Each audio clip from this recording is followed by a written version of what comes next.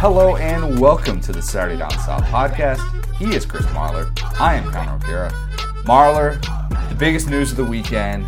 I finally predicted the winner of a quarterback battle, and I got a hot take right. What was the hot take? Well, the hot take was... based off the quarterback battle. Based off the quarterback battle that Tommy Stevens was going to win the starting job at Mississippi State. That was good. And that Keaton Thompson was not going to be on the opening day roster at Mississippi State. That, of course, was what we found out. A little tongue-in-cheek there. Obviously, Gator fans, I know, that's not the big news of the weekend. Florida squeaks out a win against Miami. Do we want to talk about that game, though? I don't know if they want to get back into it emotionally. Yeah, I don't know if they're ready yet. It might be a little bit too soon. We're recording this early Sunday afternoon, and basically about, like 15 hours removed from watching just one of the stranger games I've seen in a long time. Have you ever watched 4 hours of a slow-developing like a play that the whole theme of the play is just, I was right? Yeah, I have not watched that play. I don't know if you have either, but that's probably what it felt like for you. Yeah, it was very, very great. Well, we have given ourselves massive pats on the back in the first 45 seconds, despite the fact that both of us got our prediction wrong for the spread. Oh, yeah. That's all right. Yeah. That's all right. I said in the summer, though, that was the under. We'll get into it. I'm excited. A ton to get to. Obviously, a lot of Florida-Miami talk. And also talk Feleipe Franks and just kind of the enigma that he is and really what was on Saturday night. And then the aforementioned Mississippi State quarterback battle, and then what we found out from the NCAA with punishments against Mississippi State for academic fraud that has Mizzou fans rightfully upset. And then... Spoiler alert, it's going to make you angry. Yeah, a little bit. Like, no matter who you are in this situation, you're just going to be angry at the NCAA. Yeah. I think we can agree on that. And then we've got a little bit of looking ahead to week one. We'll get to know your opponent. We've got some fun facts and nuggets, just random things that we wanted to include for these week one SEC matchups. But before we do all of that, as you know, got to tell you about our friends over at Sweet Hop. The start of the season is just around the corner, and this year our favorite SEC teams will be taking the field at pro stadiums throughout the South. You've got Alabama at Mercedes-Benz Stadium in Atlanta, which, by the way, will be there next week. Sick brag. Auburn is going to be at AT&T Stadium in Dallas, taking on Oregon. We've got South Carolina at Bank of America Stadium, taking on UNC, and the Dogs and Gators, of course, annual cocktail party in Jacksonville. These road games present the perfect opportunity to enjoy the game as a group from your very own private suite. You can get away from the student crowd and toast to the team by booking a suite at Sweet Hop. Pull into the best parking, skip the lines using the VIP entrance, and enjoy a full spread of food and beer right in your suite. It's your space to enjoy, totally free from rowdy underclassmen covered in body paint. That's the sweet life, y'all. That sounds kind of cool, though. I mean... Doesn't it? I mean, I don't mind necessarily underclassmen, but whatever. Are we not wearing body paint to the game? To the press box, no, okay. We are not. Okay. We're gonna have a little discussion later about like the whole press box. Yeah, we need to. We'll get the rundown. That's okay. We'll save that for another time.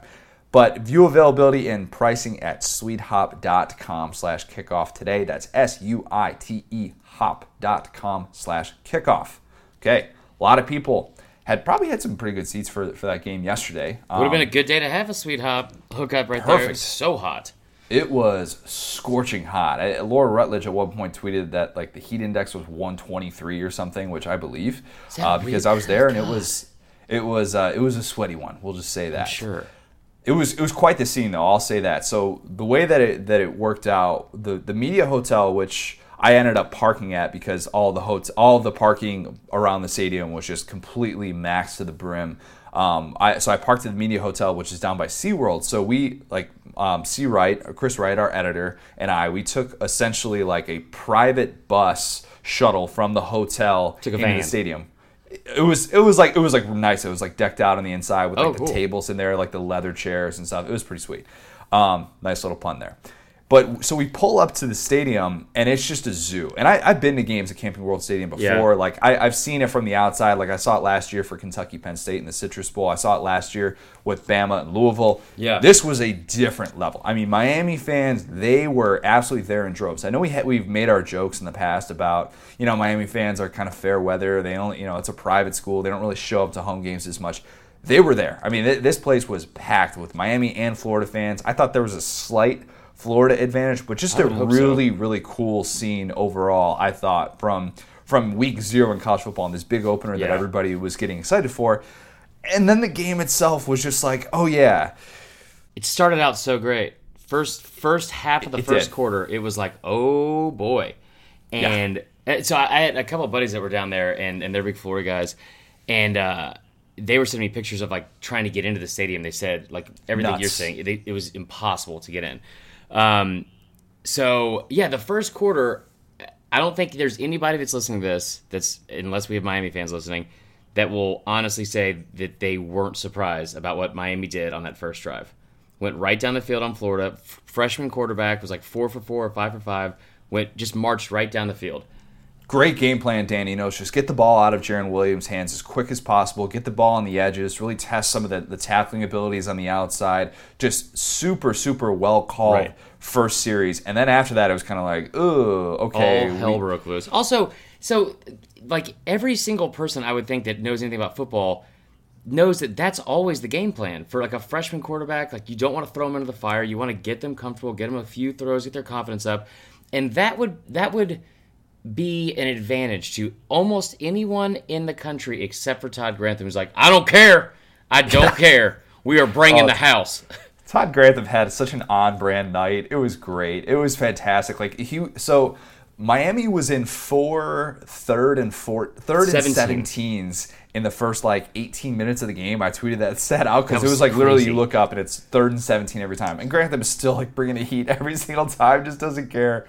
And that was kind of the feel of the game. By the end of it, you're like, okay, how is Miami going to win this game by getting a pass interference in the end zone and then running it in from the goal line? That was the only way Miami was going to win, because every single time you knew that Florida's front was just so overmatched with the Miami offensive line. That was one of the things that everybody was pretty much right about in the pregame, knowing that Miami had 4 new starters in the offensive line. They had a freshman left, or true freshman left tackle, and then a redshirt freshman right tackle, and it was like, oh yeah, this is a battle Florida and Todd Grantham are going to win every single time. And sure enough, that was what carried Florida. I mean, if they don't have that dominant advantage, I mean, who knows what happens in that game? Yeah, and I don't mean this in a condescending way or anything like that, but and that still almost wasn't enough. They had 10 sacks. They had 10 sacks in that game, which is I don't know if enough has been made out of it or if enough can ever be made out of that set. That is a ridiculous 10 sacks. And Jaron Williams actually did, I thought, a pretty good job of escaping pressure. He played so well. He played, which is crazy. He outperformed Feleipe, at least, especially in the first half. And, there were some things that happened with Florida. Because, they did lose a couple guys up front that were, very highly touted players coming out last year. And I knew that Jabari Zuniga had, put up some pretty good stats, even though he wasn't in, a complete, shining starter role. He is a monster. He is awesome. Monster. The secondary, not as great as I thought it was going to be. I'll say this, though. Marco Wilson had a tough night, but C.J. Henderson, the pass breakup that he had on Jeff Thomas in the end zone was fantastic. One of the key plays in that game. Miami potentially about to have a go-ahead touchdown right there. And at the last second, because Henderson was beat. He was beat on that play, and Thomas made a nice move to come back to the ball, and he just got his hand in there to poke it in there and prevent what would have been a go-ahead touchdown in that spot. But Florida definitely had some issues. That was the clear game plan early on when they were doing all those screens. It's all right, Florida should know what's coming. It's just a little wide receiver screen to the opposite side of whatever side C.J. Henderson's on, because they didn't want to attack him. Why would they? Agreed, and I don't want to I don't want to, this is not going to turn into a Florida bashing session or anything like that, but one thing that kind of had me thinking last night was they refused several times to bring their arms to the point of attack and trying to tackle anybody. And it was honestly prevalent on both sides, but you didn't expect that necessarily out of Florida, I didn't think. And it kind of made me think that's the same Grantham defense that we talked about, that 2012 SEC championship game, and I don't know if it's a fundamental thing. Oh, interesting. Yeah. And I do think that there was a lot of people that went into panic mode. Everyone, since we've been waiting 8.5 months for this game, so everyone's an expert. Everyone wants to say well, Florida obviously sucks and ball. I don't think it's time to panic or anything like that.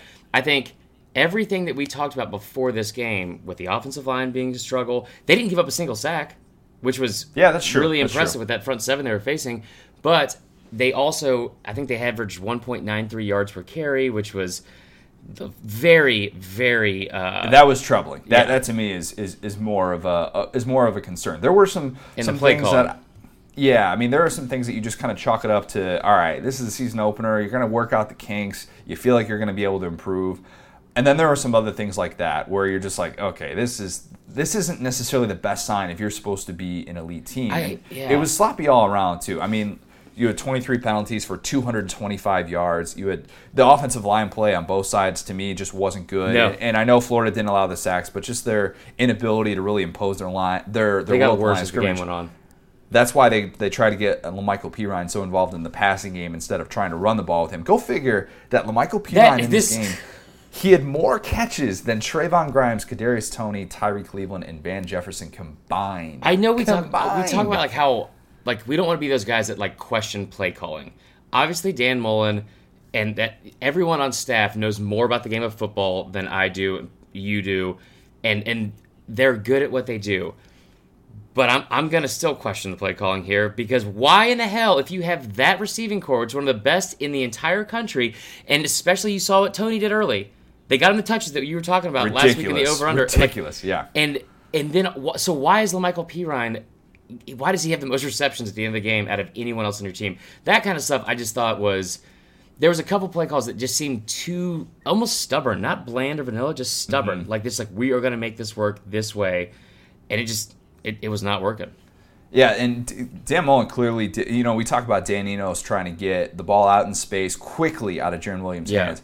It felt really similar on Florida's side, too, where it was like Dan Mullen is really not trusting his offensive line to sit there and protect Feleipe Franks. And go figure that when he finally does put him in that situation, it was with 4 minutes left in the fourth quarter, and Feleipe throws that awful interception. Never mind. No. Different play. So he had the dime before that. The ball that he threw to Josh Hammond was like that whole sequence just encompassed like peak Feleipe, right? Where he throws that ball to Josh Hammond and it's just like it is on the money. I mean that's going to be whatever NFL draft film he has, like that'll be there at the top of it, right next to that throw that he made against Georgia in the second half last year. Yeah. So.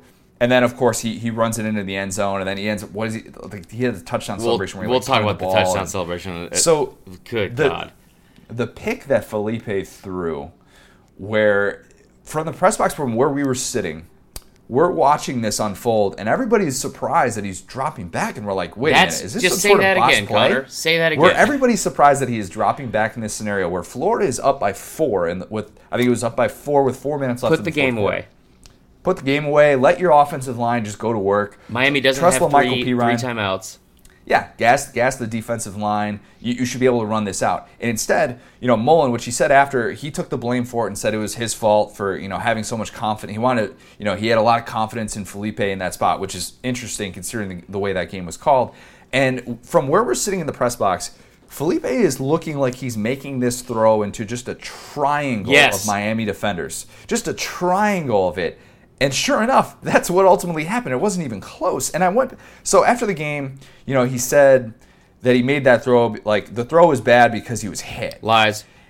I went back and I watched the replay after he said that, like 3 different times, and I'm like slowing it down, and maybe he couldn't quite follow through as much. That's a pick 10 times out of 10, and it was a horrible decision on Felipe's part. And the fact that he didn't just he should have never been put in that situation, though. Shouldn't have been put in that situation. Shouldn't have made that read. Should have had the presence of mind to be able to tuck it. Whatever he was going to do in that spot, but that was the wrong choice on Mullen's part and on Felipe's part. And it was just such a strange sequence. And then of course what happened after with all we had 4th and 32 where Miami's going for it, and then Florida makes the costly pass interference penalties. Which one? And it's just like they had 6 so many penalties in the second half that were either unsportsmanlike or pass interference for 50. And one thing like this, I'm gonna just show my ignorance here. We brought this up on the Facebook Live last night. I've been watching football for 30 years, and I understand the rules and that kind of stuff. I still don't get, and it doesn't make any sense to me. Maybe it's just because I was gambling on the game, and I'm just being like biased about it. But if there's a holding call on the fake field goal, so the play is going to be negated. The play is coming back regardless. Mm-hmm. Why does a late hit out of bounds on the play that's going to be called back? Why does that take priority over the other flag and then be an automatic first down? That makes no sense. That was a very strange sequence, and you just don't see that play out very much. But at the same time, if that's the rule, that's Florida shooting itself in the foot when you're going to have a holding penalty that calls it back, and then you do something stupid like that with a late hit out of bounds where it was blatantly obvious right there, right on the sideline. It's like you can't do that in that spot. You still can't do it, regardless of in what the moment. I get it. Like you don't know there's going to be a holding call, but like it's a kicker. It's a kicker. First off, it's Bubba Baxa. And he was like a full yard out of bounds, and he was like late to the whole group pursuing him. I was mainly disappointed with Florida for the game plan they had. It seemed like they had everything firing on all cylinders in the first half. They did everything that I was hoping they would do. Get the ball to Kadarius Toney, get the ball to your playmakers. Feleipe looked pretty good. The defense was making adjustments, and they just went away from it. They did everything they could, I thought, to lose this game, and they're so undisciplined. It was so frustrating to watch. Saw the turnover chain a lot. Saw it on that weird play with Malik Davis where it was a little option pitch, and Malik Davis looked like on the replay where he was down with the ball, and then he fumbled it again. But in college, of course, if you're down with the ball at any point at all, your knee's down, you're just down. Florida recovered that twice.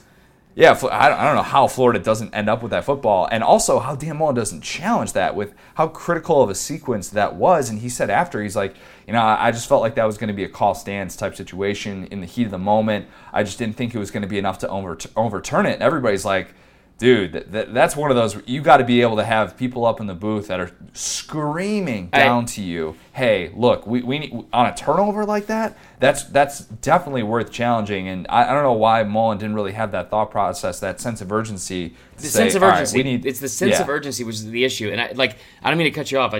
There was so many things that you saw moments where Florida could be all of these things, and I feel like, and I don't mean this in a rude way, that their fans have said they were gonna be this entire offseason, and the progression we saw from Franks and all that kind of stuff.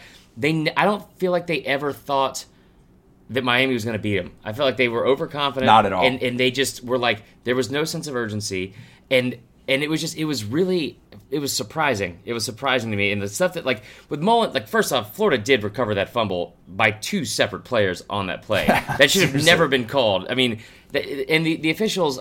I'm not saying there were bad calls made late in the game, but they did make their presence known a lot in that. They got so used to throwing flags that they had two inadvertent flags at the end that they called off. They had the that last one was a flag too. Yeah, that probably could have gone either way. And then at the end, they're like, no, they had basically called flags on 3 straight plays, 3 straight awful pass interference penalties, and they were just throwing flags just because it's that's just kind of what we're used to doing at this point. The third and 34 one was it was just, I think I wrote, how in the F*** do you do that? And somebody screenshotted this. Apparently Clay Travis wrote, how in the, and he actually said the words, the same exact tweet. It was everyone, you know what it was like? It was remember that British Open where Jean Van de Velde was just had to not implode? No, it's a very famous, the late 90s or something like that. He had a 3-stroke lead in the final hole, and he ended up going in the rough and then out of bounds in the water, and he got in the water. He pulled up, took his shoes off, pulled up his pants, and tried to hit the ball out of the water. That's exactly what this whole Florida meltdown in the fourth quarter was like. How do you not know that Tin reference? Cup. No, I thought you were just saying the plot of Tin Cup. I don't know. No, that's also pretty similar.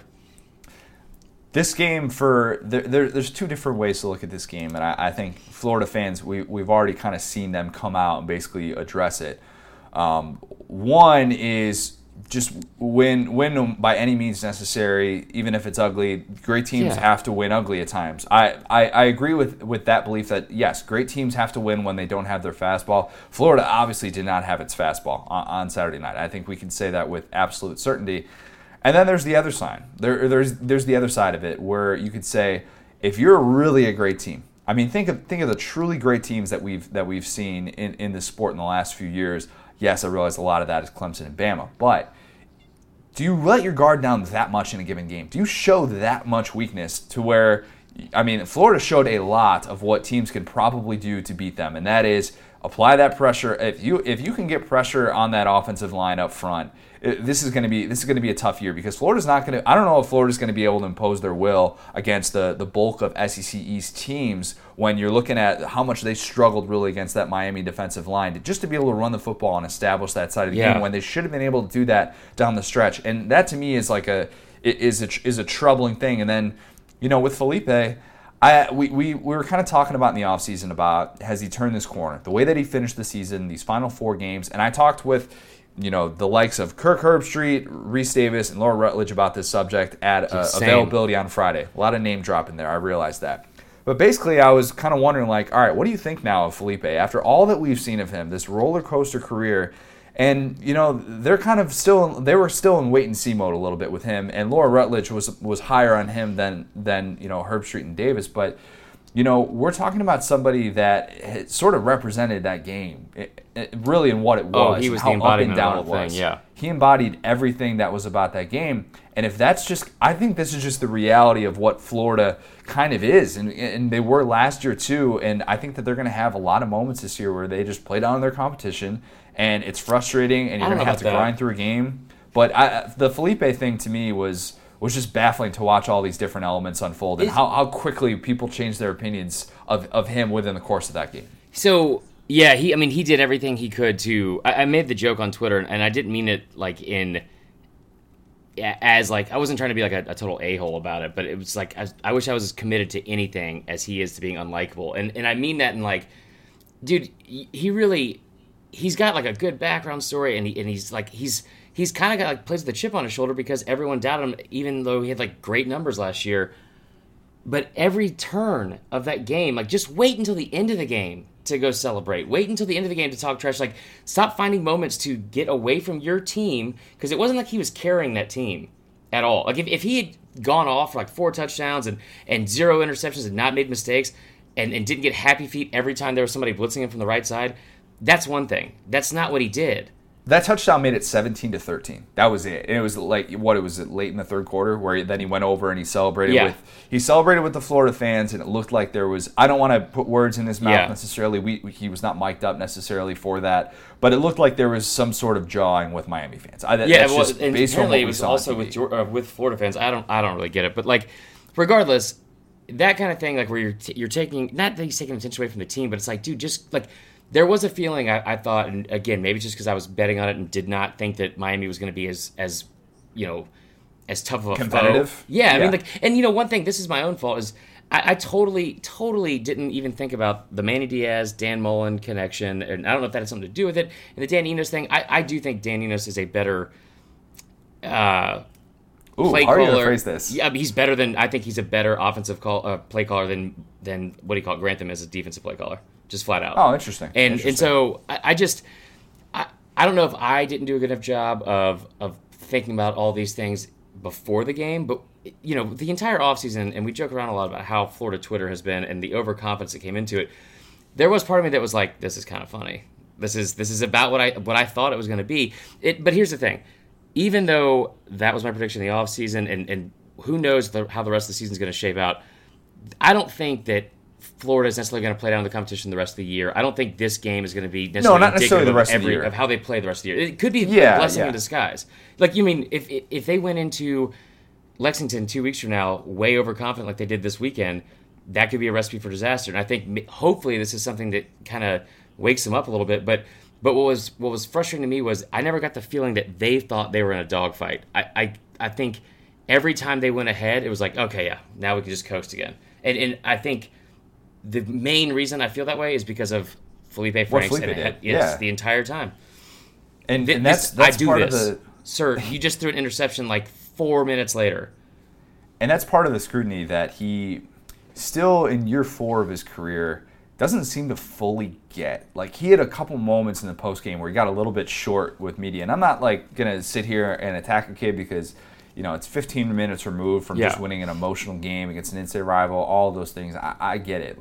He's a competitor. He is who he is. In the heat of the moment, he does things that, if you're a Florida fan, they're going to make you roll your eyes. That's not changing. And we talk, everybody saw the Marty Smith story on game day with the maturation of Feleipe Franks. It's something that we've talked about a lot. And I just think he kind of is who he is. And I don't think that's ever going to change. This is who he is, yeah. I don't think he's ever going to be this guy who just throws 70% accuracy and just says and does all the right things at every single given moment. And I just think that, like, that's going to carry throughout this season. And I think at moments that's just going to be a source of frustration with Florida fans. Yeah. And while they might have thought that they were kind of out of the woods in that department, this game served as a reminder of, like, look, this dude is not perfect. And he's not going to be considered one of these, like, great all-time Florida quarterbacks, or at least thought about in the same exact way, just because of all the frustration he can cause within the flow of a game and all the mistakes that he can potentially make. Obviously, he has next-level ability with his arm. The throw that he had to Josh Hammond was beautiful. It was ridiculous. I mean, unbelievable. That is something that few guys in the country can do, no doubt in my mind. Yeah. And that's part of what Dan Mullen has just come to accept with him. You're going to take the good with the bad with Feleipe, and that's why Mullen didn't even come out and really scold him for whole. He is loyal to Feleipe. I don't want to say to a fault, but he has accepted him in ways that I think Florida fans haven't really yet. Like, I know some of them, there are Florida fans who are coming out. It's not just Florida fans; it's all fans. The general public. You're right. It's not just Florida fans. That's a great point. And I think that there were people that were like, are we going to see Emory Jones in the second half? It's like, no. That was not at this thing point. too. People already point. Asking for Manny Diaz to be fired, and people saying to get Emory Jones in the game. Oh my god! Well, it's Twitter, so it doesn't really matter. But, like, yeah, I mean, the thing with Franks, and I just kept saying this to Allie when we were watching. I was like, it was the only words that kept coming to mind were maddening and frustrating, because it's just like, this is who he is, and there's some players that can kind of wear that as like a badge of honor and kind of be this villain that, like, that's how they. I don't know, like that's where they, like, that's their go-to for, like, when they have to turn it on. And it's like, Draymond Green, I guess. Or if, or the 1988 British Open winner. I'm kidding. But no, I mean, and so, like, I know, I don't want to say that he has become, like, the villain of the SEC. I think he kind of wore that last night, especially because that game is under a microscope. It's the only game, like, it's the first game of the year. But his antics were a little bit over the top, and it was just, it's one thing though, if you take the lead and you don't give it up, and not only you do not give it up, but you also don't throw an interception after that, then I'm fine with it, dude. Just be as brash. He's 21, 22 years old. I was keep the your foot worst. on the gas, like against Michigan and Florida State, like those games. If he does that, like, we're talking about this in a totally different way. That's obviously not what happened. Love it. Yeah, but other than that, like, it's a bad look if it doesn't work out that way. And there was several times in that game last night where Miami did. They didn't. I want to say they did the right things to win that game, because they had 14 penalties, which was.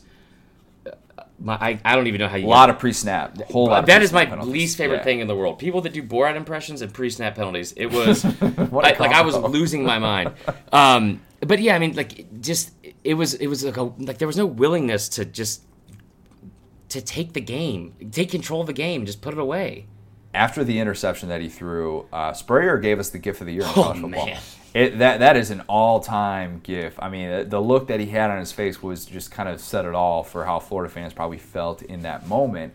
And I think with Feleipe, it's complicated. There's this conflict with. I think he has such a strong desire to want to be liked and want to be embraced in a way. I think that I really truly believe that he has this desire to want to be universally liked. And I think that's why he acts out. And I think that when he's not, I think that it frustrates him, and I think that he feels like, I think that there's this conflict of him, like, wanting to prove doubters wrong, but also at the same time want to be this guy who's, like, celebrated, and, like, Florida fans just go to bat for this guy, and they appreciate him so much. And it's strange, because you could look around the conference and somebody like Joe Burrow with LSU fans, like, you won't hear an LSU fan say a bad thing about him, and they'll go to bat for him. And anybody that talks crap about him on Twitter, LSU fans are going to stand up for, and they're going to let him have it. And Feleipe, it's just different. And I get that part of it is because he did the whole shushing of the crowd thing last year, and the way that he handled all that, and his career has just been this roller coaster. But at the same time, has it though? It has been. He wears it like this, like almost like this petulant child of like where he's constantly upset and, like, defiant, and there's not really a reason to. Like, Feleipe, if you're listening, I can tell you right now, for most of the offseason, Florida fans were defending you and singing your praises about how great you're going to be. True. People have said you were going to be a Heisman, like a Heisman candidate, possibly. Like, I've been critical of him, and again, this one game isn't going to define his whole season, but it's just like I'm a pretty big a-hole, but like it's not in these moments. Like you have to pick your time. Like if you're doing well, then yeah, be confident and arrogant and whatever, and like rub it in. But when you're playing in the game that he was playing, I think it's just tough because if Feleipe was a defensive back, we wouldn't be talking about him. Obviously, we wouldn't be talking about his off the field stuff as well. Or it's just the way that he going high five in the crowd. Like we wouldn't be. We're saying this because it's a quarterback, and we compare. We're like, would Jake Fromm ever do something like that? Would Tua ever do something like that when they take a 17-13 lead in a game where they haven't played well in? No, of course not, because Feleipe is judged in a different sense. And wouldn't continue to do it more than one time. That's the thing. Exactly. And Feleipe doesn't fully grasp that yet still. And that's why I say I just kind of think he is what he is at this point. I think Mullen has, that was the furthest thing from Mullen's mind of I just had a quarterback go high five a bunch of fans, whatever. I'm not going to concern myself with that. Feleipe is his own person. He's going to do these things that frustrate Florida fans. And I think Mullen has just come to grips with it in a different way. That's not to say he's going to tolerate everything and that he's just going to be this enabler for everything that Feleipe wants to do. I don't but at the same time, I think that this is just kind of his situation. He's accepted it, and he's going to do what he can to try and put him in the best position to win games for this team. And one more thing before we move on for that. What you just said, that needs to happen from Mullen's side, because Feleipe Franks didn't have a great game last night, but I don't think he was put in a position where he could have, had a great game. The 3rd and 8 call where they ran a QB power late in the game, the fourth quarter. That looked like a miscommunication. I would hope so, but it was weird. I hate to beat a dead horse, but just get the damn ball to Kadarius Toney. Just get in the air. Let Feleipe Franks throw him out of his hand, overhand, right? All the times. Let him throw a football to Kadarius Toney. From the game, and probably you could hear this too in Atlanta, did you hear our good buddy Luke Del Rio yelling at his TV from California? I'm sure. Loud and clear. How did we talk about this for 30 minutes, by the way? I know. Jeez, that took a lot of time. There was a lot of stuff to get to though, and I think when we knew this was how it was going to be. And I'm not burying Florida by any stretch of the imagination. I know people are already we've had a lot of different angles on this Florida game on SDS. To everybody who has contributed to the content that we've had, I think we've tried to really present all sides of this and not just say look, Florida's done. Florida's not going to be able to get to where it wants to go this year just because of one game. At the same time, there are still troubling things about this team that obviously needs to be fixed, and it's a good thing that Florida's got 3 bye weeks this season. That's all I'll say about that. That's such an ignorant take too that people have. And again, we'll move on after this for real, but that almost made it more frustrating to see the struggles, because Georgia fans, of course, came out of the woodwork about how obviously Florida sucks and blah blah. It's this one game is it's indicative where I thought they would be going into the season. But to be honest, the offensive line stuff, I don't know if that's a simple fix, but the offensive game plan, that's a simple fix. Get the ball to your playmakers and put Feleipe Franks in positions to where he can succeed and not running for his life and trying to throw the ball to the Michael Pirine out of the backfield. Pour gasoline. Oh no, not pour, but put gasoline on Kadarius Toney and let him get the ball and not get tackled. That kid is electric, man. He's fun. Off the field, big off the field news that we got Friday. It wasn't quite a Friday news dump. It was earlier in the day, but we found out that Mississippi State has been levied some sanctions from the NCAA for academic fraud. And Mizzou fans, their ears perked up immediately because they saw that there were 10 players from the football team involved in this. I think it was one football, or one basketball, one softball, or something like that. I can't remember what it exactly was. But basically, they had a tutor that was taking tests, doing the falsifying grade, the whole right. deal. We've been down this road before. Found out that Mississippi State got 3 years of probation, loss of 4 scholarships over a 2-year period, but they did not get a bowl ban. And Mizzou fans are all like, hey, why did Mississippi State avoid this bowl ban, and why did we get one? And the explanation that we were given was essentially Mississippi State struck a plea deal with the NCAA, whereas Mizzou's tutor, who was the one responsible for this academic fraud, basically went rogue and told the NCAA about everything. So and then Mizzou did too, though. Right. So even with that in mind, Mizzou fans have every right to be upset, and Mississippi State fans are obviously like they're as of this recording, we don't know the players who are going to be suspended for the season. There's reported that there's going to be 10 players suspended. We don't know how long or what exactly this is all going to entail, but I think that this just kind of just shows you that the NCAA is just shooting from the hip in every stretch. And that's such a nice way for you to phrase it, Connor. And I'm going to phrase it a different way. And it's yet another example that they are just making it up as they go, and none of it matters. They are not looking out for the best interests of student athletes, for the game of college football or college basketball or any of those things. It is one of the most poorly run organizations I've ever seen. And have you ever been to a Popeyes?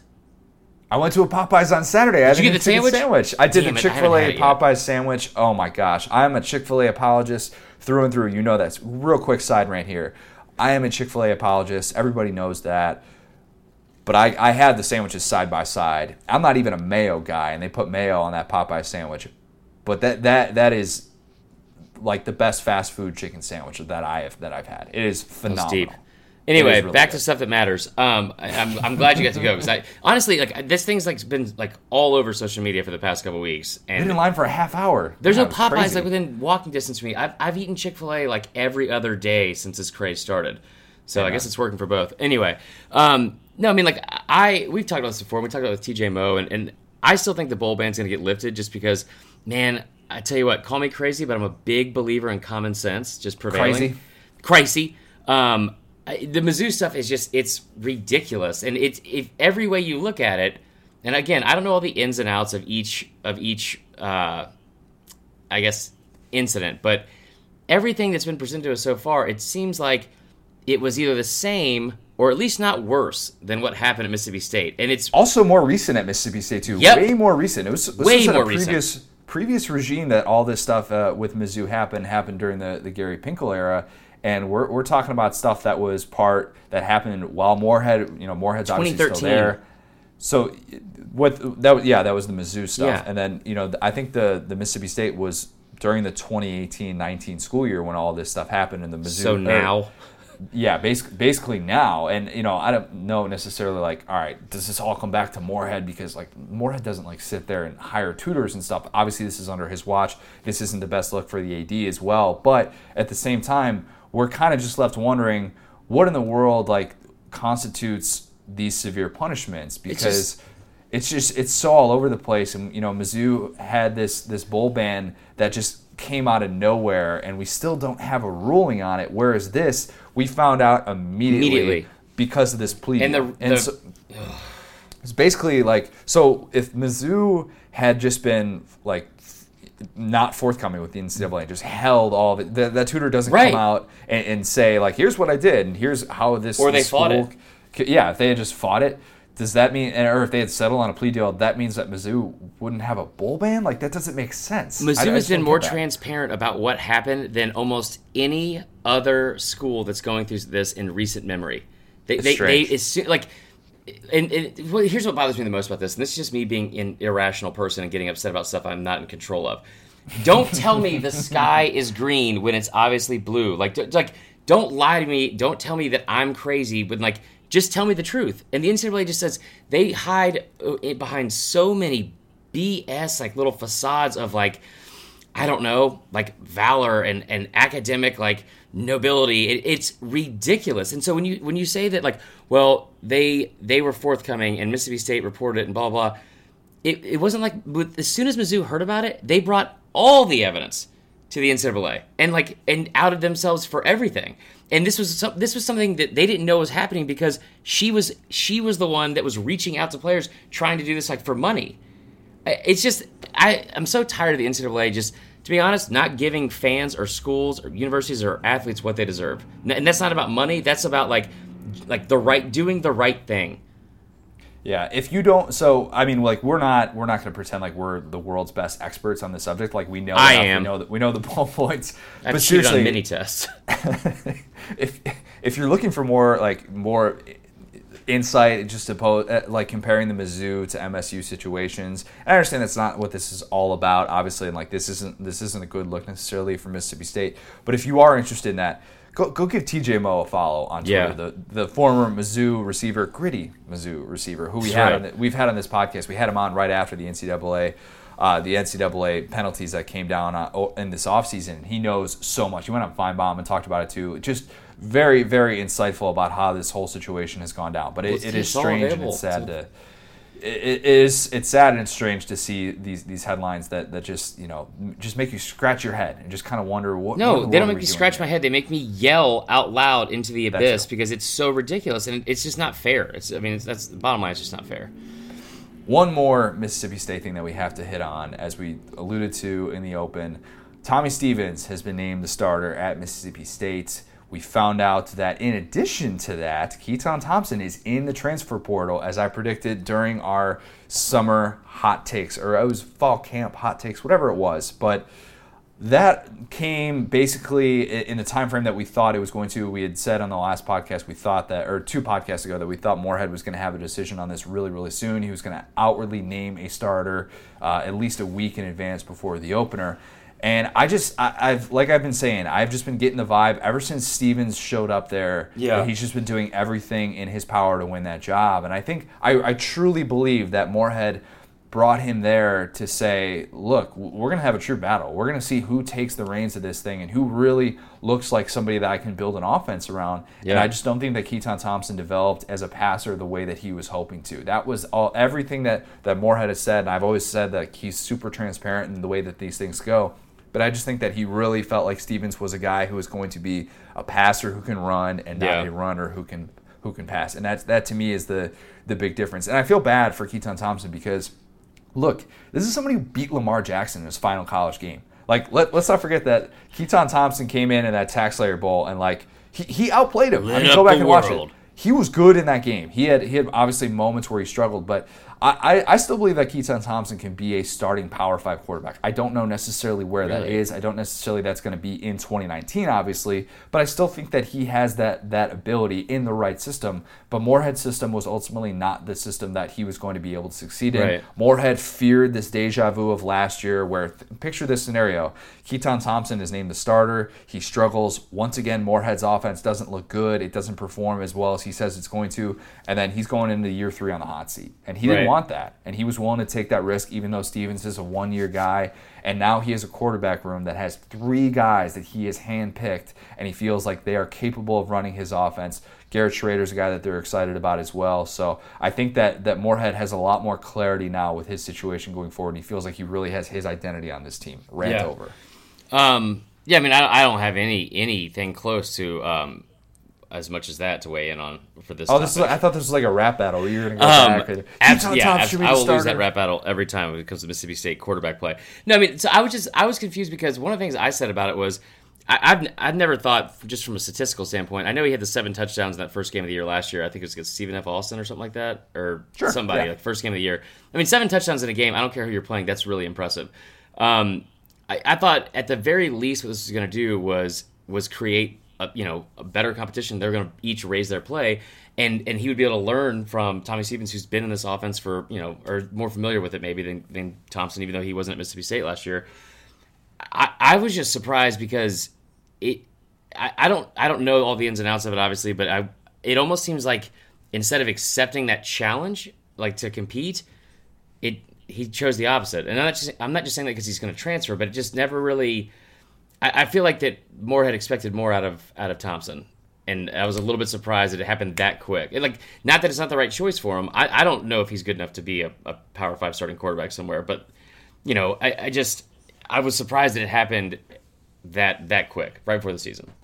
Yeah, I didn't see this unfolding when we were talking about this back in April. Obviously, I was saying we had said, I obviously gave myself credit for predicting in the summer that I thought that Stevens was going to be the guy and that Thompson was going to transfer. But back in April, I said that Keaton Thompson was going to be one of those guys who was going to be he was going to be the starter, and we weren't going to find out until fall camp. But it was pretty obvious that he was going to be the guy, and things took a different turn for him. And it's a shame because the accuracy is ultimately what held him back. We're talking about somebody who has completed, I think, less than 50% of his passes, or very close to it.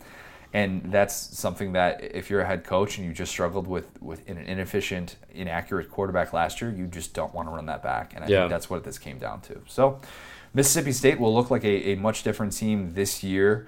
Who knows how this? I don't like all y'all Northerners coming down here and trying to take over our damn conference either.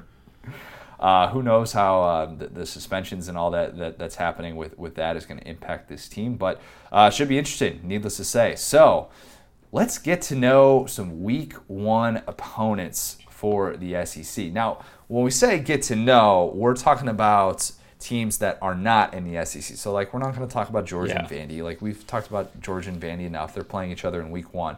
And we're obviously not going to talk about the Week 0 matchup anymore because we've talked about that for a long time. But we broke down one interesting thing, or maybe a couple, whatever. We probably have more than one nugget here that we found interesting about each SEC team's Week 1 opponent. Do you want to start, or shall I? Yeah, so, I mean, here's basically what we did was we were going over the topics earlier today, and I knew that we couldn't only talk about Mississippi State stuff. It couldn't be like that Mississippi State heavy. So I was like, you know what? How can I?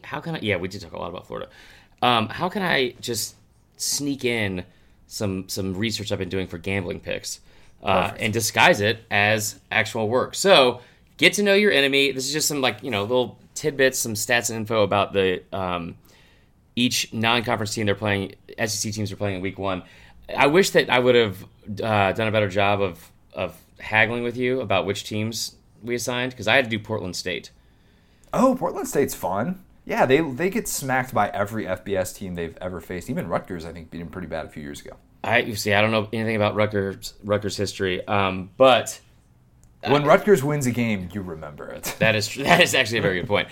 So yeah, Arkansas opens up with Portland State. So we'll just give you some quick little notes about each team, and I'll start, I guess, with Portland State. Hold on, real quick. If you make one reference to Portlandia, I'm walking off. No. All right. Allie's late father was a what do you call it? A professor or a teacher there. That was pretty cool. Outside of that, don't know anything about the school. Not a lot to really. They're the Vikings.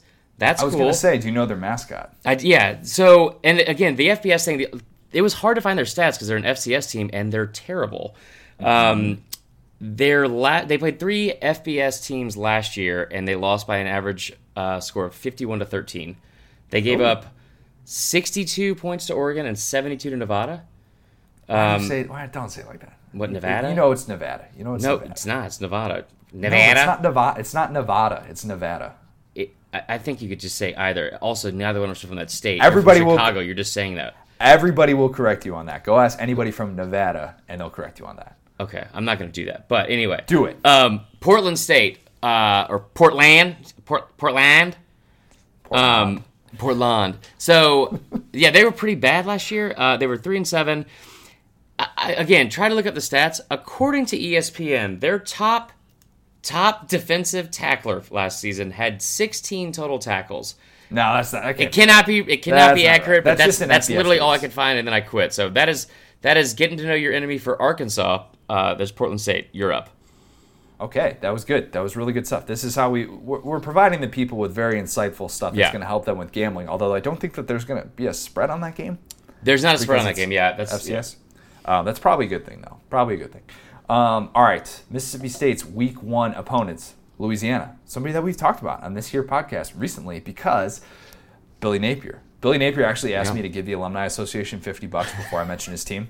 I opted against that. I said, no, you can't make me do that, Billy Napier. Okay, so Louisiana, in all seriousness, they have been outscored 208-67 by SEC teams in the last 2 years. They're 0-4 in those games. They lost to the likes of Mississippi State, Alabama, A&M, and Ole Miss. In other words, they are the classic, here is your money, take your beating, bye-bye.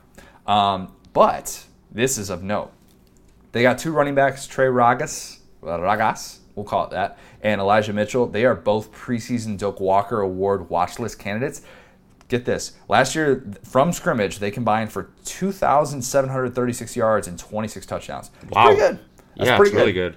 Very active in running and passing. They got a new quarterback, though, so and Mississippi State whipped the dog crap out of them last year. So dog crap. Yeah, I just wanted to say something nice about them. So, why don't you take next one? Okay, let's see here. I don't want to give all the good ones yet. Let's do Georgia Southern. who's playing LSU. This one's pretty interesting which to is me so because confusing because there's Georgia Southern is playing an SEC team, and so is Georgia State, which I'll get to them later. Yeah, so State, not Southern. Southern, not State. That's what they always say down here. Mm-hmm. So Georgia Southern, they still run the triple option. They were a 10-win team last year. They returned 14 starters. They had so this is why this is interesting for me from a gambling standpoint. This over-under was set at 60 originally. It's come all the way down to 53. Whoa. That's a massive, massive change. And also, LSU's, I don't know the line like off the top of my head, but LSU, hold on. LSU's a 28-point favorite, and that's gone up 4 points, and the over-under's come down 7 points, which is weird. Anyway, they averaged the slowest tempo in all of FBS last year with one snap every 33 seconds. Probably why the under dropped down so much. They were 7th overall in the country in rushing offense with 255 yards per game. Also run the ball 85% of the time on offense because they're a triple option team. They were number 1 in the country in turnover margin with plus 22, which is incredible. Quarterback Shai Wertz, who was recently not in trouble for cocaine because there was bird poop on his car.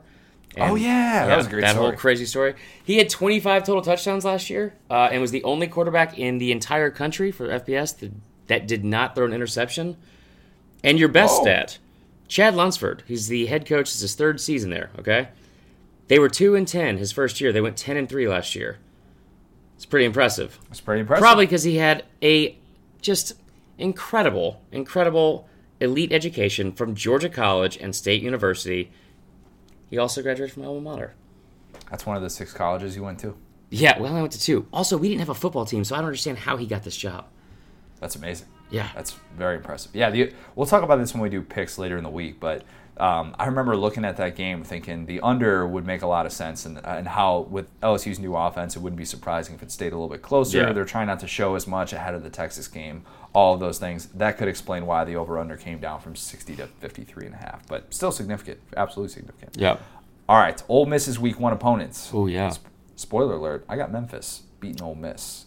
That's not news because Crystal Ball is already out there, but sticking to that one. I actually picked Memphis as my group of 5 team to go all the way to the New Year's Six, and Memphis fans let me hear it for that. Not in a good way. They're like, hey, you don't know anything about our team. How dare you say that? How dare you say that our 8-win team last year that kind of struggled down the stretch and really struggled defensively is going to go to a New Year's Six Bowl? Why would you ever say that? And, well, I cited to them. I like Brady White, their quarterback, who I've seen play just a couple times here and there. And, maybe I haven't caught enough of him yet to get the full-on, like, year-long perspective of him, but whatever. So they come in to this season ranked number 7th in the country in percentage of returning production. Yeah. That's overall, which is really, really good. And that's considering that they lost Darrell Henderson, who was, a very highly touted tailback and is now in the NFL. He's playing for the Rams, I think, too, right? I have no idea. I think he is. I think he's backing up Todd Gurley. But anyways. He have like 1,800 yards rushing or something stupid? Yeah, had a really, really good year. Yeah, but, I come back to the belief with them and why I'm so high on them going into this year. Just all the close losses that they had. They should have beat UCF when UCF had Mackenzie Milton. That was a game that they just completely blew down the stretch. And as a team that with Mike Norvell has just had a lot of offensive potential the last few years, and I think that they finally have the schedule that sets up really well. And with this Ole Miss team, as we've talked about a lot, with the inexperience that they have on the offensive side of the ball, I think that this serves as a nice showcase for the Memphis offense. I realize I'm kind of getting into picks a little bit too much. I'm not going to have a whole lot left. All right, I'm going to hold back. Just tidbits. Rant over on Memphis. Done. Good, because I got a lot of stuff about Toledo. Yeah, baby. What do they have? They have the Rockets. Oh yeah. There's the Zips and the Rockets in the same conference. Anyway, so Toledo, here's a stat for you, had a plus 8.2 yards per drive stat for field position advantage. Something I found in a Lindy's or whatever. Why don't y'all explain what that means to us? I'm absolutely not going to do that. So I don't have no idea what it means. It's basically like special teams, like field position and like offensive efficiency. So where the difference in like where you're starting from and your team's like the other team's starting from. That was number 1 overall in the entire country last year. So it's pretty impressive. Sick brag for them. They averaged 40 points per game last year, which was 9th, and they were 9th overall in scoring offense in the country. However, good news for Kentucky, they were 84th in scoring defense. They gave up 30.5 points per game, and they were 103rd in the country in pass defense, which is hopefully going to mean well for neighbor Terry Wilson and Lynn Bowden. Here is what's interesting about from the gambling perspective. 54% of the total bets are on Toledo, and 68% of the total money is on Toledo, which is, so the Sharps, and also the Sharps are on the under too. And probably one of the reasons why is Kentucky, that line's come down like 1.5 points down to 12. Kentucky is 1-7 against the spread in their last 8 week 1 games. Go. One could say the Rockets like playing in shootouts. I'm not the first person to say that. I'm just going to show myself out. Hold on. Hold on. I want to make sure we record this because that guy yesterday on Twitter, I'm still affected by this, who said he likes your jokes more than mine. That was, oh, man. I enjoyed Hope you're listening, bro. Hope you're not jotting that joke down that I just made. All right, I'm going to stop with the Southern accent, too. It's fading quickly. Mizzou takes on Wyoming, week 1, the much-anticipated Mizzou debut of Kelly Bryant. Not talking Kelly Bryant, though. We're talking kicking. Wyoming, fun fact, has a better kicker than Alabama. Everyone does. Cooper Roth. I'm going to say Roth. It's spelled R-O-T-H-E. Nevada. It's definitely Nevada. Don't. All right, it's focus. Nevada. It's 100% Nevada. Cooper Roth was a Groza Award finalist last year, which pretty impressive because only 3 guys get to do that, and he's returning back for this year. Led the country in field goal percentage. He made 16 of 17 kicks. Pretty good. And hey, unlike Bama kickers, he did not miss an extra point. So if that game comes down to a field goal, which I absolutely think it won't, Wyoming is in pretty good shape. It's like, remember in The Office when Michael has Dwight look up all those facts? I was just about to say that, yeah. So she's got a couple extra $100 if she sold this bike. Okay, yeah, good. Next level stuff there. Dogging Alabama for this Mizzou-Wyoming game. Hold on. So next, I guess we'll do Texas State, which doesn't sound interesting, but it definitely is. And let me tell you why. Texas State returns 19 starters from last year's team, which is second overall in FBS, in Phil Steele's experience chart and ranking, so that's good. Their head coach is Jake Spavital. Former A&M, yeah. Yeah, so he was the OC at A&M from 2013 to 2015, so he was there for Manziel's last year, and he's also the OC at West Virginia from 2017 to 2018, so like last year's with Will Greer. He's like 33, he's one of the youngest coaches in college football. Okay, they were ranked 82nd or worse in all 4 major defensive categories last year. Oh, which that does not bode well against the offense they're going to be going up against in College Station. However, currently 43% of the bets are on Texas State at plus 33.5, but 77% of the overall money is on them. That's a 35% difference, and that's the most out of any game in the entire country besides Notre Dame Louisville. Yeah, so there's that. 30% of the bets and 50% of the total money are on the under as well, and the under is 6-1 in their last 7 games. Also, fun fact, A&M is 5-0 against the spread in their last 5 week 1 games. Go. Wow. Okay. I don't really have that good of a nugget for South Carolina against UNC. Return of the Mac. You know, I love to say that. I'm probably going to listen to that song like 8 times over just for the heck of it. Phil Longo is the UNC offensive coordinator. We never told this story. We said we were going to. We never did. You, have kind of found yourself in a little bit of a Phil Longo catfish. Phil Longo 100% thinks that I played football for him, and I don't know why. Because he messages me randomly, and he'll send us like a recruiting graphic, and I'm like, looks good, coach. Because like I don't know what to say, but like I don't want to not say anything. And then he's like, yeah, you get picked up yet? And I'm like, what in the hell is he talking about? He thinks you're a free agent. Which technically I am. I don't. Yeah, so no one tell him if you come into contact with Phil Longo, but you know what just a constantly aware coaching staff with Mac Brown and Phil Longo who thinks that, I don't know. I mean, you texted me that one day you're like, Phil Longo in the DMs. Phil Longo, of course, former Ole Miss offensive coordinator who made the change to UNC this offseason, and you text me that DM, and I'm like, wait a minute, are you telling me that he really doesn't know? Like, and I actually don't even blame coaches that much because I think this probably happens a lot. They've had so many players come through their programs. If you've been along for a long time, I get it. You forget the names of some people. He's doing it to Saturday Down South. He's sending all the DMs are to SDS. That's what makes it even more bizarre. I'm like, what? Yeah, it's not like I would hope that somebody that coaches for that long at that level would see my profile picture where I have like this patchy ass beard and a shirt with a corgi with like an American flag sunglasses on it, would know that I was not a professional football player. However, it makes it even weirder that he DMs SDS and was like, "How's it going, man? How's preseason going?" Like, I don't know. It's going well, Coach. Like a good story, honestly, and just keep us going. That's what we need to do. So that's our homework to be able to have going into this season. I guess the season's already started, but we need to be able to come up with an identity for you to make it believable for Phil Longo to keep this thing going as much as possible. Like, I think that's Cardinals exactly what we should focus on for this fall. Yeah. I'm okay with that. And then, like, if we ever do get an in-person thing, you just connect the Twitter the handle show up to in a the jersey face. like that weird brother from 50 First Dates. Last change since high school. How about this? How about, since we're in a good mood today, anybody that's just somebody in the Facebook group or whatever, send us the backstory that I should come up with, and the best one will win an SCS prize pack. I'm not going to give you guys my email address like last week. That was dumb. Also, are you going to say anything about UNC?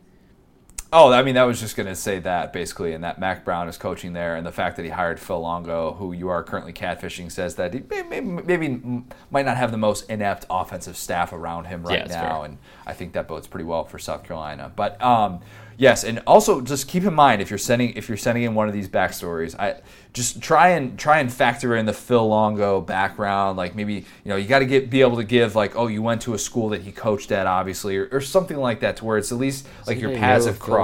Background? I mean, he's got a Wikipedia. That's fair. Okay, let's get back to actual research that I did because I was trying to do my job. Go ahead. My job was basically saying, Marler, tell this great story. That's fair.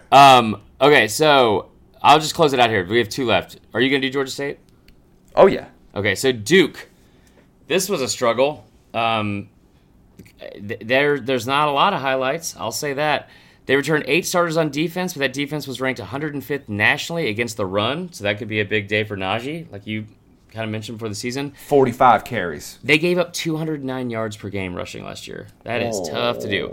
They also lose 85% of their incredible tight spiraled passing yards from Daniel Jones. They lose 85% of their passing yards and 80% of their receiver and tight end yards. They only have 1 player returning with over 10 receptions.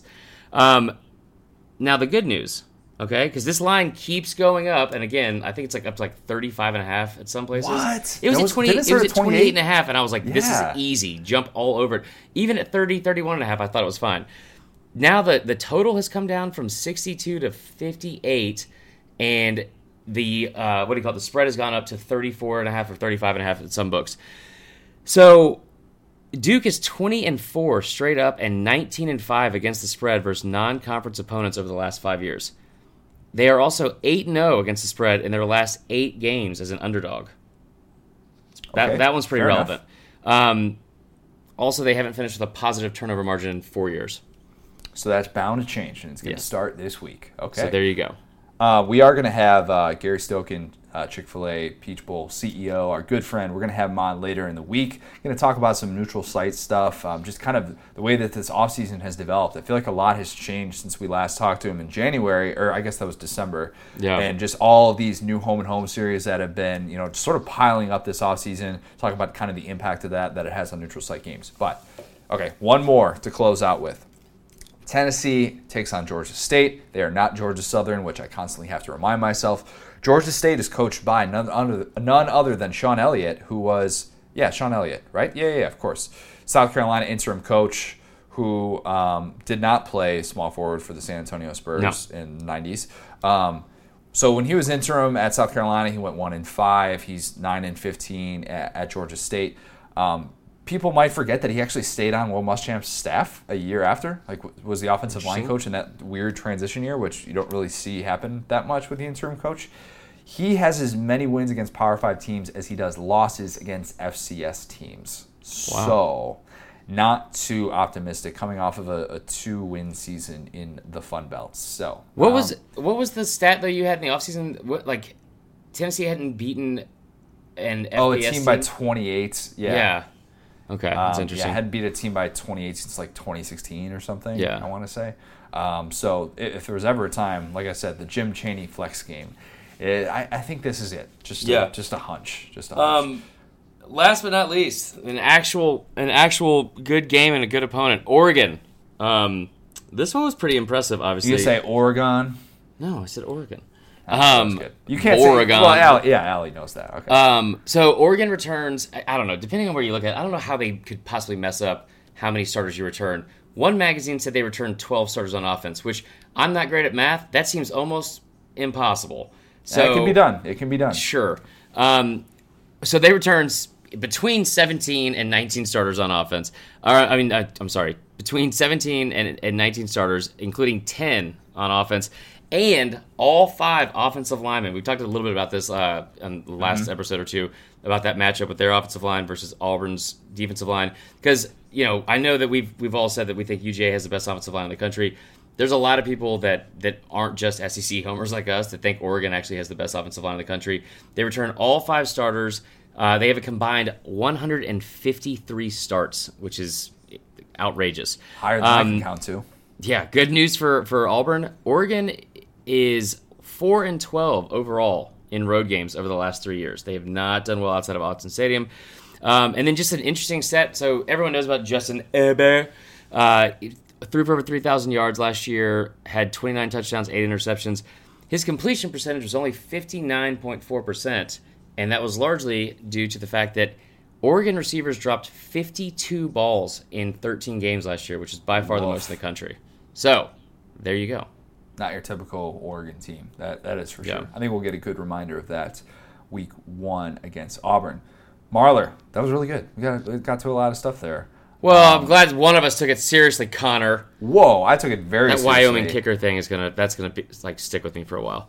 Yeah, that was a little bit uncalled for. No, when I was looking up the stats for a lot of that stuff, there was multiple teams that I thought the same thing. I was like, how? Did you see the kid from Arizona last night?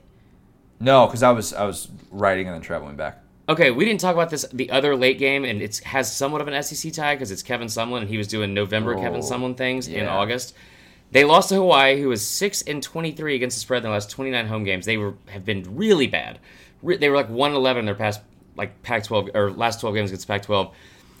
Like 11-point favorite, should have won. They have Khalil Tate, pretty big heartbreaking loss. But at one point in this game, just to show you how drunk college football was yesterday, Arizona's down 10. They have the ball with I think 3 minutes to go.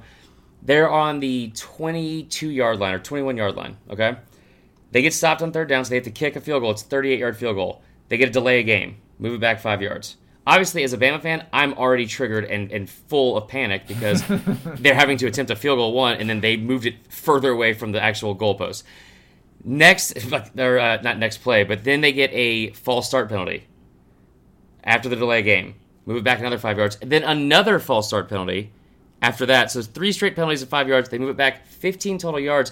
Then they had to call a timeout because the play clock somehow got down to 4 seconds after having 3 consecutive penalties, which is that is so bad. And this kid just steps up and hit a 53-yard field goal like it was nothing, just drilled it. I would almost trade Tua for that kid right now. Not really. Did the kid flex after? I would flex. He should have. They were down 7, so he didn't pull a Feleipe Franks and do that. He just kind of went to the sideline and minded his business. Ooh, that's a fire take. Speaking of fire takes, Marler, before we get to 4th and Wrong, why don't you tell us about our good friends at Texas Pete?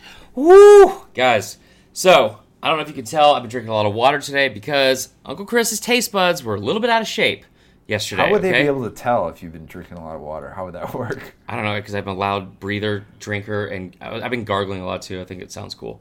Right. Anyway, regardless, let me just get into my bit, Connor. Yeah, you guys all know I love water. Anyway, so yesterday, it was the first day of college football, so obviously I did my standard game day procedure. I got up at 6:30 out of just sheer excitement, waited till game day started, teared up because I'm an emotional wreck and it's my favorite thing in the world, and then whoever the powers that be were decided to give us a 7-hour break from game day till actual games, which meant I had a lot of planning about what I was going to be putting into my body for that first game. I'll tell you what it was, Connor. It was mainly just a lot of different junk foods covered in Texas Pete. We had some fried chicken. We had some grilled chicken. We had nachos. Texas Pete and nachos. Also, Texas Pete and cheese. Hot sauce and cheese. That's a pretty good combo. We had a great time. There was actual good recipes at TexasPete.com/tailgating. You should go check those out because I don't want to send you my nacho recipe, which again was just doused with cheddar cheese and Texas Pete. It was delicious for me, but good. Do yourself a favor. Do your taste buds a favor. Either way. Do them a favor too. Get on the old interwebs. Head to TexasPete.com/tailgating for a lot of different recipes, and they also have some drinks. You know you can put Texas Pete in drinks? Really? Okay. I just thought I had a problem, but because I've been doing it for years. So, yes. Like that's a socially acceptable thing. All right. Yeah. Well, I mean, most of the stuff I do is not socially acceptable. But regardless, sauce like you mean it, y'all. No losses this year. No losses, just sauces. And I'll be in Orlando this week shooting some little videos for Texas Pete. Oh, that's right. I kept thinking that you were going to be there this past Friday, and then I remember that you were not going to be there until next Friday. Yeah. We'll both be in Atlanta very, very soon. That's right. Well, I mean, you're in Atlanta now, but I'll also be there very, very soon. We're gonna save an Ed Talks for later in the week, correct? Yeah. Little teaser there. We will have Ed Talks later in the week ahead of the LSU opener, but we do have plenty of questions. Actually, an extra question for Fourth and Wrong. I just wanted you to choose between. I just gave you an extra option. We don't have to Let's do five. They're all good. On fire today. Okay. So each and every week we ask you guys to send us what kind of questions, non-football related questions or advice you want answered. I'll have you know, I was a day early again with these. Yeah, you were. A quick shout out to our Facebook group. If you've not joined the SES Podcast Facebook group, I don't know what you're doing with your life. Maybe you're being more productive than we all are, but it is a blast. They had an entire game thread last night, just a comment section. It had over 400 comments. It was incredible. And honestly, you know what's even more impressive was they were all pretty reasonable fans after the game. It was really impressive. So we had just a really good time on there. Did a little Facebook Live, all that kind of stuff. And at like 1:15 in the morning when I sent out the Fourth and Wrong questions, we still got 20 comments. Wow. Yeah. Very, very impressive. Well done. Facebook group has just been killing it lately. Yeah. So, and if you have not joined, make sure you do. It's a lot of fun. All the kids are doing it. So your first question from Chris Milan. Best meal to start a day of heavy drinking? If you're saying start a day, that implies that we're talking breakfast food here. I would assume, right? Yes, sir. That's what I would think. Whatever day your drunk best. If you don't start in the morning. True. Good point. Very good point. Whatever your best variation of eggs, bacon, and toast is. That to me is like your solid base meal for the day. A lot of variations that you can do with that. You know, different kinds of omelets, different kinds of toast, one kind of bacon. You don't do turkey bacon before that is the worst. You do regular bacon, or you don't bacon at all. Leave the damn country. I'd say that just that trio, any sort of variation of that is probably the best base to have for you. Yeah. So for me, it's Chick-fil-A. Because usually if I'm going to start day drinking, now that I'm not an irresponsible 20-something-year-old anymore, and I have to be an adult, I'm only going to be day drinking on game days. So, go to Chick-fil-A, and here's what you want to do, guys. What I like to do is get two biscuits. Now, I'll get a chicken, egg, and cheese biscuit, which is incredible if you haven't had it before. And then I'll get another just plain chicken biscuit as well. Put that one in my pocket for a little bit later once I do get a little drunk and start having to fumble through just a little bit dry biscuit crumbs. Which pocket do you put it in, back or front? Usually my front pocket on my shirt. Smart. Oh, on your shirt. Yeah, I want people to know that I'm I'm not messing around.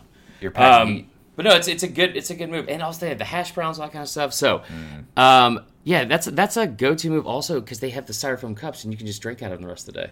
They are fantastic. I love those cups. Your second question from Robert A. Lee III. What is your favorite food combination that you had as a kid? He said, mine was mashed potatoes and corn mixed together. That's a good one. I was a big, and I still am to a certain extent, big peanut butter and pretzels guy. That was my favorite combo. Loved pretzel rods, the regular pretzel twists, the little sourdough nuggets that you get. Any kind of pretzel I can dip in peanut butter and feel good about myself. Yeah. That's good. I mean, yeah. So mine is, and I always say that I want to do this again, and I don't know why I don't because I live above a Publix, but fish sticks and tater tots, man. That was my jam. Weird. God, fish. Well, it's not weird. First off, it's delightful. No, that combo. I don't know if I've heard that combo before. Fish sticks and fries. Tater tots, man. Yeah, I mean, like, well, first off, tater tots are the best. I love tots. You cannot go wrong with tater tots. Always worth. I don't like the sweet potato tots. I don't like sweet potato stuff in general. It's like, I get it. You're trying to make this healthier. I'm not here for that right now. I'm not. That's not what I'm here for. I'm here on a mission. Yeah. To hate myself later. So yeah, that would be mine. Let's see here. Okay, so real quick, shout out to Robert E. Lee and Jay Woody, who, like, Jay Woody sent another list of like 12 to 15 questions, and so we're loaded for that. So the rest of the questions are from both of them. I'm gonna save one of these for last, but this one is: if you could bring anything back in style, what would it be? It's got to be jorts, right? Really? That's the only answer.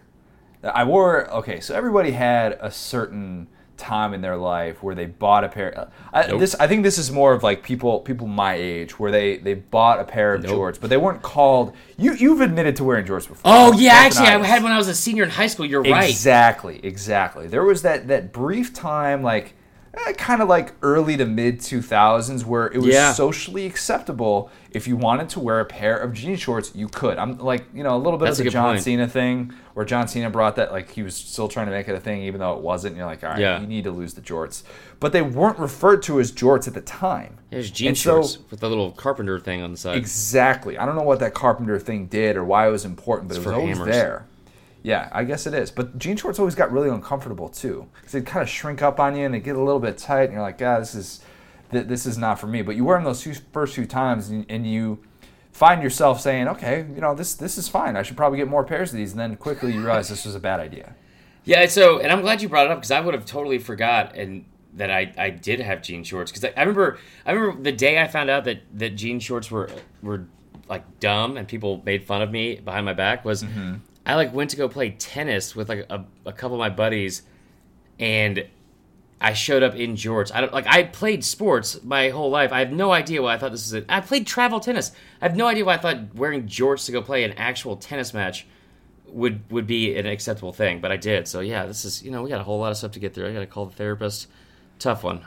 Next question. No, which one would you bring back? Oh yeah. You know what I bring back, and I don't want to sound like get off my lawn or anything like that. I just wish that we could say things without so much consequence. Like, I would just bring back sarcasm, and when people weren't so sensitive about stuff that's obviously intended to be a joke, and mainly because like my comedy has suffered from how sensitive people or like the world is nowadays. But which I know sounds like kind of dumb or selfish, but it's just I always said, because I was like pretty crass and I don't want to say rated R, but like it was pretty bad stuff, but it's all just words. If there's no intent behind it, I feel like people get so sensitive and are eager to be sensitive about stuff nowadays. So yeah. Why can't Doug Gottlieb just hop on the internet machine and blame millennials for being that soft? Was so misguided. Goodness dumb. Gracious, that was ridiculous. Horrible. You talk about ratioed takes. That one was up there. One of the worst takes I've seen in recent memory. That was bad. Yeah. Ugh. No, I mean, I used to do this bit about growing up in Stone Mountain, and I'm not making a weird comment here. Just this is how it was. I was the only white kid in my neighborhood. I thought it was normal. That's how I grew up, and so I used to do a joke about it. And some kid who was like 20 years old pulled me aside and was like tried to rip into me about how inappropriate and wrong that was. And I was like, I grew up in it. Like, what are you? You don't have this experience at all. Like, you grew up in like Decatur. Like, what are you talking about? There's a Decatur in every single state in the U.S. Is there? Did you know that? Yeah. I did not know that. Yeah. But yeah, so anyway, just people not being so offended by things when there's not intent behind the words.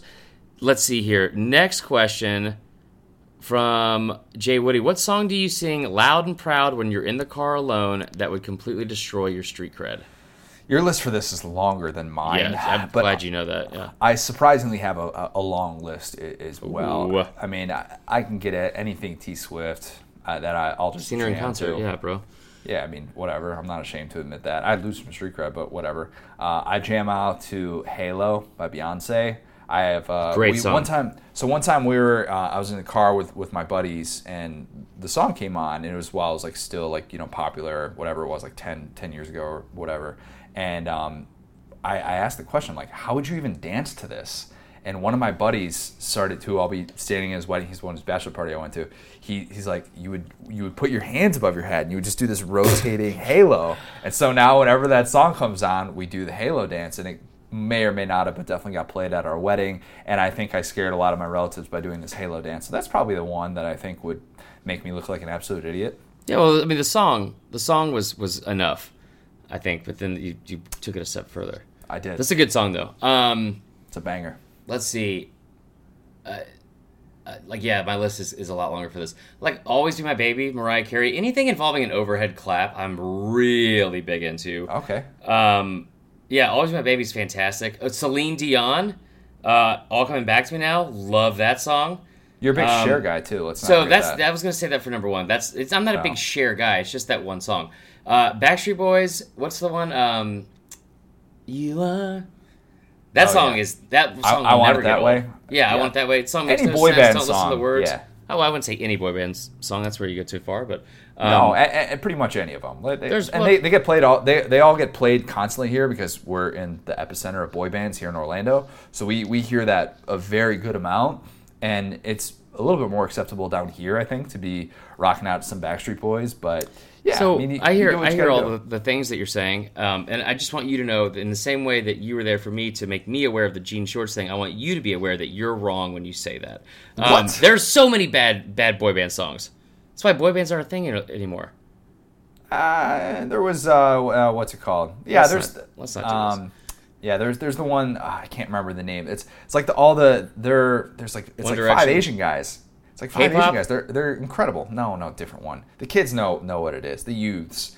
I don't know what if it is. a majority One of our Direction audiences counts. you're talking about, but regardless, I will close off of that fire take by saying Cher, If I Could Turn Back Time is like that is the I mean if I could turn back I love that song. Go-to karaoke song. It's a fantastic song. Last question of the day. You know, here's what concerns me, Connor, is that he asked how we'd lose street cred, and we just took it and ran and just. Oh yeah. That was tough. Last question from Jay Woody. Chris, having learned what you've learned doing the podcast this last year or two with Connor, how has he changed you or the way you do this job? Connor, same question, but how has Chris's humor or dang near photographic memory changed how you do this job? You go first. All right. So I can gauge how much I'm going to insult you. Okay, this is good. In all seriousness, I have learned from you that you can be more yourself and that you can add more humor to this and that you can add just so much more personality. I think people just in media in general and what we do, they want personality. Like they want to know kind of who people are. That's a lot of why we do these fourth and wrong questions is it kind of gives insight as to who we are as people, some of our background and stuff like that, our interests, besides just what we think about the Kentucky running back situation. Yeah. And I think learning from you and being able to talk about different stuff like that, you do such a good job of incorporating that stuff and being able to have a conversation about anything and make it fun or funny to listen to for not just the average SEC fan, but just for the average human being, I think. And that's the biggest compliment. That's the biggest compliment I think that we can get from somebody is that they're like, I'm not even really an SEC fan, but I can listen to you guys talk about whatever. And I've had people say that to me, and I'm like, that's Marler, because I would want to just sit here, and the first thing I wanted to do, I wanted to just break down games. Mississippi State, third string safety. And I wanted to get into stuff like that. And that's, when we were doing this podcast a couple of years ago, a little peel behind the onion here, that's the majority of what we did. And when you came on board, we took this thing in a different direction. And, I don't want to say for everybody, we took it in a more fun direction. You are obviously such a massive part of that. And you have just taught me how to kind of lighten up with some of this stuff and how to just have more fun and more personality involved in this, because I think that's ultimately what people like. And it's more fun for us to do that too. That's true. I appreciate that, man. It's weird too, because it's like, I think for so much of the first 6 months, maybe even a full year last year, I was constantly in my head of all right, how much of myself am I going to be? Where's the safe space to be how much Marler is an acceptable amount? Because it says in my Twitter profile, it's I'm fun in moderation. I get tired of myself sometimes. But anyway, I'll tell you what I've learned the most from you on this podcast is not how you pronounce states' names, because I know you're wrong about that. I crushed that. But, I'm very well traveled. Let the record show. It's the professional side of stuff and the preparation side, and I think you could see like whatever motivational quotes you want to about like how you have to work hard and grind. Like, but there's like a few people that I've ever worked with that like really grind like the way you do, and that's not something. I hate to sound like I don't want to sound like Feleipe Franks here, but I always felt like I had like a knack for being funny and knew a decent amount of stuff. But it's been really fun to like actually dive into trying to be professional, and I feel like that you have kind of not, I don't say forced me into doing it because that sounds bad, but like have really shown me like the right way to go about doing this job and like the right way about like handling business and like not just with the podcast or writing stuff, but like on a daily basis of like, okay, get up, focus, get all this stuff accomplished, and like it's you're like the way you manage your time and are able to like balance so many things. It's really impressive, and so I would say that. Thanks, man. That was nice. Dude. That was really nice. We're gonna have a fun experience. Marlar's first time in a press box. It's gonna be next week. We're gonna talk about that. This is like such a. I'm so glad that you brought that up too, because we'll like it's such a different like dynamic and all that. And I think a year ago we would have been in a different place talking about that. And just but like seriously, in all seriousness, like a year ago really you would have left me on the walk to the press box and been like, I'm not gonna be around this freaking dude. He's gonna embarrass us, like Cousin Eddie. And I think it would have been fair. I have confidence that you will be able to handle yourself like a true, as the Pardon My Take guys would say, a true Big J in this setting. And I think that we'll be totally fine. But yes, that will be really fun to experience. Just kind of see like little, to get to see kind of how this, a lot of like, the people that have like the traditional journalism backgrounds, like how they have gone about this job and like what their day to day on a given Saturday is like. Because it is so much different than the fan experience. Like I've only experienced the fan, got the fan side like very limited amounts the last few years, like going to the SEC championship with you and stuff like that. But it'll be fun to kind of take you into like what we see, when we cover a game or something like that. It says something that like when we got those credentials, I was like so pumped because this is like it's still, and I know that I bring this up all the time, but it's like it never is past me to realize like, man, 2 years ago I was tending bar and hated everything. I was wearing that damn wool vest and bow tie, and like now I get to like actually for work go cover my favorite team. But it really says something that when I told Allie, my mom, any of my closest friends, because it happened on like when we got to the bachelor party, that not one person was like, "Oh, congratulations" or "cool." It was like, "Listen, we need to talk. You realize, like, it's not a bad assumption." And like, I tell you what, if this was like Bama, Florida State from 2 years ago, and it's like the 1 versus 3, probably would have turned down those credentials. Probably would have had to sit that one out. Yeah, not go down that road for this. Yeah. It'll be fun though. It'll be a good atmosphere. We're excited to be there. Excited to get. I'm gonna have to ask a question, right? Post game. You don't have to necessarily. I mean, you could just observe. I mean, it doesn't matter. Sometimes just begrudgingly ask the Game of Thrones question that I didn't get to ask at media days. Like first question, like after the game, like, Coach, just super aggressive and sweaty. It'll be a lot of fun. We're looking forward to getting to do that. We're gonna do a live pod together after the game. Probably after the Auburn-Oregon game when we go back and we'll kind of rehash all things week 1. It's gonna be a lot of fun.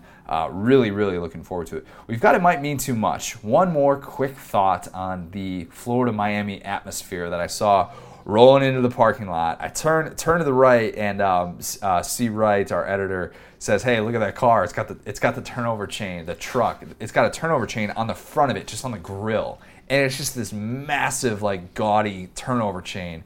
And so I had some thoughts. Do you think that's just a decoration for the game? Just put it on there, like, oh, this kind of looks cool. I'll roll up in this thing. It'll look like, people kind of deck out their tailgating vans, and they do it, specifically for when they're going to a game or something like that. I'd like to think that wasn't the case. I want to think that this car just exists in a regular, everyday world, and you could just find it in the Publix parking lot, and it's just there with the turnover chain, just like, I totally believe that. I mean, I love it. Like especially in the Southeast, and I know we joke around about like how there's not like a lot of like real Miami fans, but I tell you what, the small core group of real Miami fans are some of the most unstable fans out there, man. They are. Good Lord, it's like going to like a Mexican wrestling event. A lot of masks and face paint.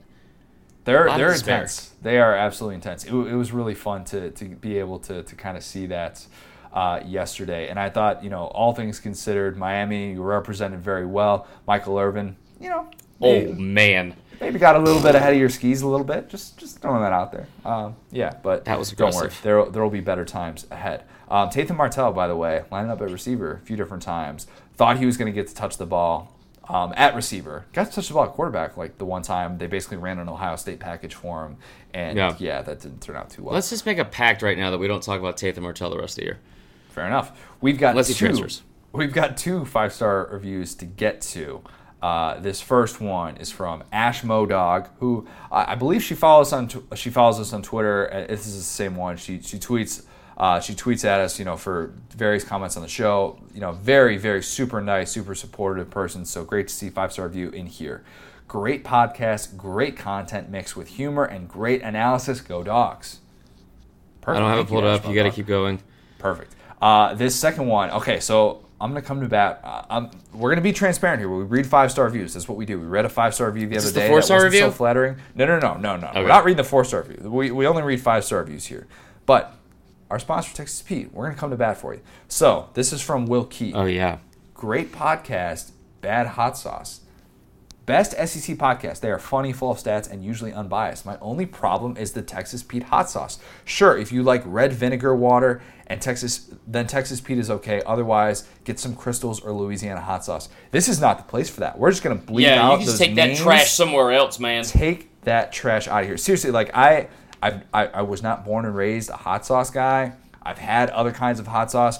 I seriously, like, when I switched to Texas Pete, I'm like, I'm not going back. This is my life now. I am Texas Pete through and through. I'm low on my Texas Pete right now, and I'm just realizing we went to the grocery store today, and I did not get more Texas Pete. Yeah, I think I need to hook up a little feeling. I need to hook up a little Tommy O'Rourke situation, get a whole box sent to me so I just never run out. So, Will Key, I'm sorry that you don't like great hot sauce, but, like, I'm not even just saying that as part of the ad. Like, I genuinely believe I love that it was like a connoisseur of the hot sauce. I mean, I respect that too, and I appreciate the 5-star review regardless. Appreciate it. But that is our sponsor, so I will fight you in public. Yeah. And we actually have one more. We have one more from Ed Gibson, who I guess found my email because I gave it out to everybody last week. This week I'm going to give everyone my phone number. He says, Chris, I'm a diehard USC Trojan living in California. I listen to multiple USC podcasts and a couple of national podcasts. Last year, a Georgia coworker, Alan Pesci, turned me on to your podcast because he knows how much I love college football. I just wanted you and Connor to know that you guys rock. I love the interviews, love your Coach O, love the passion about college football. Even though I'm a left coaster, it just means more to me. I guess I'm a Pac-12 fan with an SEC heart. Keep up the great work. Fight on, Ed in the Bay Area. That was awesome. Thank you, Ed. That was great. Yeah. I would send you a prize, but we don't have anything. Yeah, I'm sure I could probably steal something from Allie. She's got some in California. Yeah, of course.